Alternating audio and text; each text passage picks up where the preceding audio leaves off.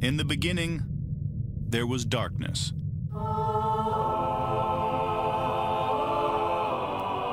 Then, there was Paul Brown. Paul Brown transformed the game. Hello, Paul Brown here. Welcome to the first ever International Browns podcast. London calling to the faraway towns. Now war is declared and battle come down. Good morning, Cleveland. I'm here with my co-host Jack. Jack, how are you, mate? I'm good. I had a pleasant surprise this morning. I'm staying at my grandparents and my parents are here as well. I saw my mum this morning. She said, look what I've got. She's got her jumper and she's got a Browns t-shirt on. My mum has finally been converted to, I don't think she's ever watched a game of NFL, but is now officially a Browns fan. When she was over in America, she was in New York, she had gone around a couple of shops trying to find a Browns t-shirt to bring me back. And all she could find was a women's t-shirt. So it was only a $5, so she thought, actually, I'm going to get that and surprise him after Christmas. So she's brought herself a Browns shirt. My mum constantly wears purple, and I keep telling her stop wearing purple, but she's not really getting the message. But she has said that she does want to go to Cleveland next year. So I think this is very, we're passing the Browns love through our community. Yeah, no, I think it's spreading. I think you're going to see lots of Browns fans sort of join, and you see it especially in England where people are going, I want to get involved in the NFL. They're going to look at who's the exciting team. So you're going to see more Rams fans pop up. You're going to see more Browns fans pop up. You're probably going to see some Bears fans pop up, and people are just going to get on board with that. My godson has asked for a Saints or a Pats jersey, and being a godparent, I haven't bought him either of them yet, so I think I'm just going to buy him a Browns jersey. Yeah, just buy him a Browns one and tell them they're even better. But if you're going to go and sort of tie them to a franchise for a long time, it's difficult with them too, because you just don't know what their succession plans are going to be after two of the three best quarterbacks in the NFL go, probably in the next couple of years. What happens next? It's going to be interesting to see. There's going to be a lot of space for young talent to come through.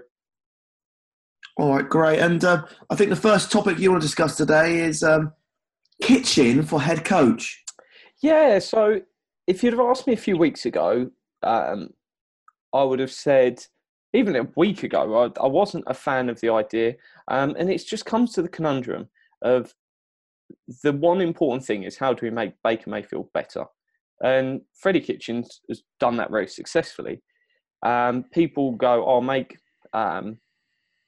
Bruce Arians head coach and then a succession plan for Kitchens potentially in 2 years, which could work. But I would say, why bring in Bruce Arians that then might want to do something differently and Kitchens will then work within that. But then Kitchens might get a head coaching offer in a year's time and go somewhere.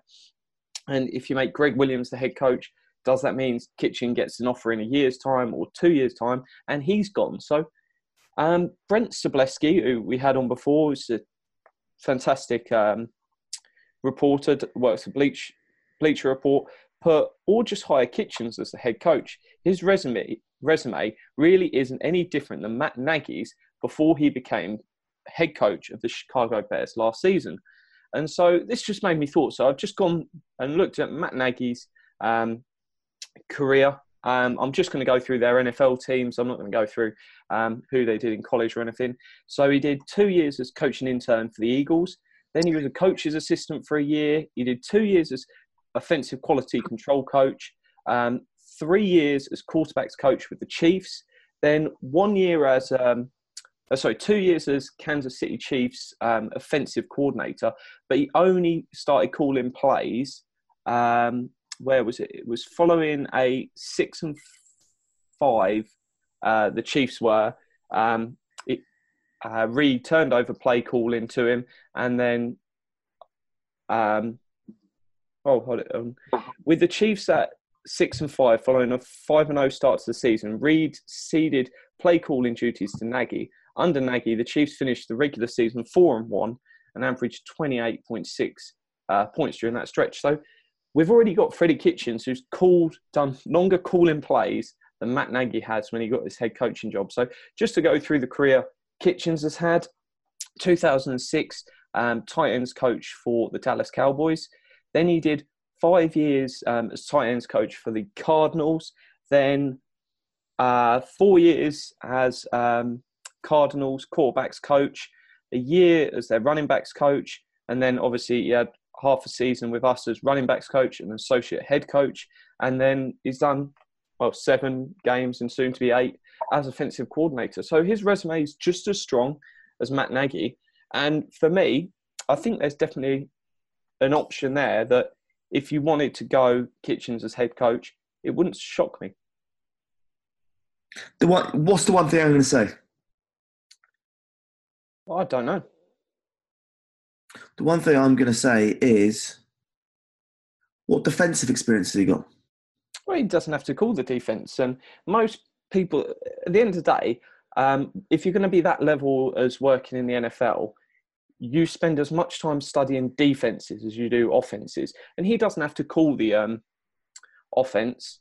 He doesn't have to, call the defense. He can bring in someone in. So he could easily keep Greg Williams and go, look, Greg Williams, I want you to be the defensive coordinator. He might go to someone else. He's well liked and well known within the league, so he'll have people he can bring in. But I think it's a solid thing he could do. And you don't have to get involved, because Sean McVay doesn't really get involved that much in the defense. He brought in Wade Phillips. Wade Phillips runs the defense for him. So I think it could definitely work. The fear is, with me, if you bring in Greg Williams or you bring in Bruce Arians, is you lose Freddie Kitchens within 2 years, and then you're rebuilding an entire offense around Baker Mayfield. Offense is the key thing in the NFL now, and we've got it clicking with Baker and Freddie Kitchens. Why risk that? Sorry, mate. I'm not buying it. Sorry, I just feel that he's it's not what we need at the moment.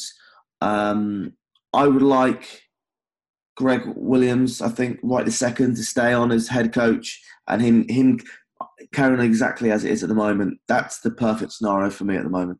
What if, because lots of people are saying there's very, very few really good head coaching candidates out there. So what if you give Greg Williams the job? So if we decide within a week of the end of the season, we interview a few people, we go, we want Greg Williams to be the head coach. And then Freddie Kitchens gets the job at, say, the Jets. And he's gone to the Jets. Where are we at then? That's a good angle. But I just can't. I personally can't see it happening, but that's easier said than done. If he went over to be head coach of Jets, then I would stand up and say, well done. I think there could be something better for us, though. Yeah, I just think it's a risk, because it's all about making Baker Mayfield and our offense the best thing it can be. Freddie Kitchens is the one coach I want to keep at the Cleveland Browns. Everyone else, agree, doesn't bother me too much if they leave. I like Blake Williams, but I'm not tied to him. So if there's one coach that you want to keep, and Matt Nagy, everyone accepts he's done a good job at the Bears. He's got a very good defense, but the quarterback is very poor. Mitch Trubisky's had quite a bad year. He's thrown a lot of touchdowns, but they're generally short little plays that Nagy's done a really good job of scheming open. So I think it's a case that I think Freddie Kitchens will get an interview, and it wouldn't surprise me if they go with him. Oh, it's a big call, Jack. And I think let's park it there, because if it happens, and mate, you got the hot take exclusive, you wanted it, blah, blah, blah. But no, I'm really happy. Hopefully we go this route, which will be to carry the same team into next year. Let's go from there. Yeah, and just while we're there, O-line is something I wanted to discuss. It's insane how low the amount of sacks and the quarterback hits have been since week 9, when obviously the offense went over to Kitchens. Jake Burns has done a fantastic piece over at cleveland.com, sort of trying to explain from his view what it was. You've had Kevin Zeitler's been on with Jeff Lloyd on Locked On Browns talking about his view on it. But it's really clicked. So I think there's certainly a case for re-signing Greg Robinson. Draft, by all means, a 3rd, 4th round left tackle, and then just sort of see how it clicks together and sort of get the pieces there and work it out. But I think you keep them together, and that O-line can do wonders. Yeah. Do you know where our O-line ranks at the moment? It's up there at the top. So I would argue, and I think most people are now sort of on course with it. So the interior O-line, as in left guard, centre, right guard, are certainly top three, if not people are getting to the stage where they're saying they're the best in the NFL, which isn't a massive surprise. They are sort of, I think, the most expensive interior O-line in the NFL. So they getting paid and they are delivering, which is what you want. Our tackles aren't great. There's been improvement, but what they're doing a lot of is scheming to give them chip blocks and other things to give them that extra little bit of help. So no, they're performing very well, and the numbers speak for themselves. All right. And mate, it's 24 hours until I get to go out to Washington. Exciting times, mate. Exciting times. Last game of the season, mate. It's going to be so tough off season. I wonder why they don't just stretch out a little bit more the season so we get less time in injuries and more time supporting the game we love. If it's one of those that it was every 2 weeks, those a game or something, it's a bit too long. So I think it works. You've got sort of a 17-week season, then the off season, so it's about half a year, and then you've got the training camps and other stuff. So there's stuff going on a lot of the time. Yeah. All right. And where are you watching the game, Jack? I'll be watching the game at home, and then I'm still trying to decide who I'm getting on. I'm bouncing a couple of names in my head I might invite on, and might have a three-way sit down and chat after the game. Ooh, Captain Jack. I always get excited when you're planning things, man. I never know what's going to happen. Neither do I. Another thing I wanted to discuss. So, say Kitchens stays, regardless of which situation he stays in with the Browns, is it will impact what we do from a roster construction standpoint. Because your standard sort of team, if you're looking at your 25 players on offense, 3 quarterbacks, 4 in the running back room, so that's 3 running backs and 1 fullback usually, 3 tight ends, 6 wide receivers and 9 O-linemen. That's sort of your average almost across the NFL. The thing is, though, if you're a McVay and you're using 11 personnel all the time, so 3 wide receivers, 1 running back, 1 tight end, and that was very much what Haley did, then you need those 6 wide receivers. Whereas we're seeing a lot of 2 tight end sets and more, it'll probably change the way we do roster construction, and it's the way we're acting at the moment, having only 5 wide receivers, but then having that extra tight end. And I think that'll be something that we take into next season, and could easily be the case. But it obviously depends. If Kitchens has got enough time, you might want to change up what he does on offense. But I think if he wants to keep the same scheme and sort of styles he's running this year and takes that into next year, we might see a shift where we don't actually need as many wide receivers. So we might only have to add 1 rather than 2 this offseason. And then we switch and bring in an extra tight end just to beef up that group. I think I am leaning towards getting the tight end room 1 more weapon in there, a big weapon. Yeah, it's all going to depend on what you do, because some teams, obviously, you're not going to have that many tight ends on the field. So having a Fells and an Njoku and then sort of a Sefteval doing bits, it works. If you're going to have a system where you're going to use them all the time, then, I think you certainly need another one. Get an athletic tight end. I haven't really been following the draft too much, but there's been a lot of praise there's a lot of weapons in the tight ends coming out this year. So you might be able to get something in the 2nd, 3rd round if you want to go that way. It's going to be exciting, mate. I think after the last game, we just got to get balls deep in draft information.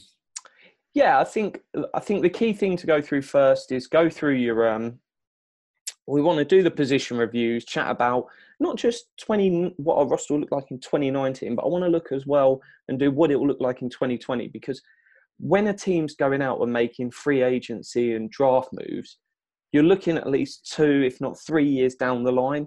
Because you're not looking at just what the team means in 2019, because that's how bad teams stay bad. You've got to look, and there's no point trying to do 3 years. We'll do 2 years. So we'll have loads of stuff on different decisions we can make on the roster, all the way up to free agency. And then we'll start doing some draft talk and getting some draft experts on to talk just different position rooms and tell us what the options are. So we'll sit there and discuss what we think the room's going to be. We'll get the expert on to say, right, here's what you should be doing.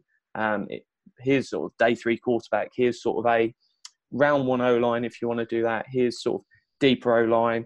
And we'll get loads of different draft experts on and give yourselves really good input, because, hey, there's people out there that watch all these prospects all year round, and they know a lot more than we could ever know. Yeah. Well, it is exciting that last year I was doing my mock drafts from the start of December, and I hadn't even looked at it yet. Yeah, no, it's been really good, because I have a lot of these draft podcasts on my sort of list of podcasts I'm subscribed to, but I've not really been listening to that many of them. I think it's a case of once sort of the Super Bowl happens, that's really a time of I'll delve in more. But no, I'll be looking at more after this week, and just sort of so you start breaking down free agency and deciding where the holes are, and then you decide where your draft needs are. But no, it's interesting. All right, great. And guys, any ideas of shows that you want, or you want to come on the show and discuss about anything, please let us know. Send me a DMs, send some info for Jack. And off season, we've got plans for a show a day. Yeah, no, there's some interesting stuff bouncing around. We'll nail down what it looks like, but no, I'm certainly excited. All right, great. Well, look, I'm going to finish up. 2 days to kick off, 1 day till I start my travels. It's getting excited. I'm gonna start 8 o'clock in the morning in Baltimore.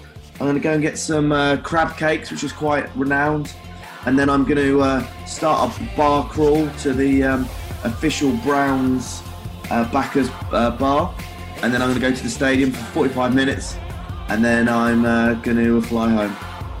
Sounds good, buddy. Have a cracking time.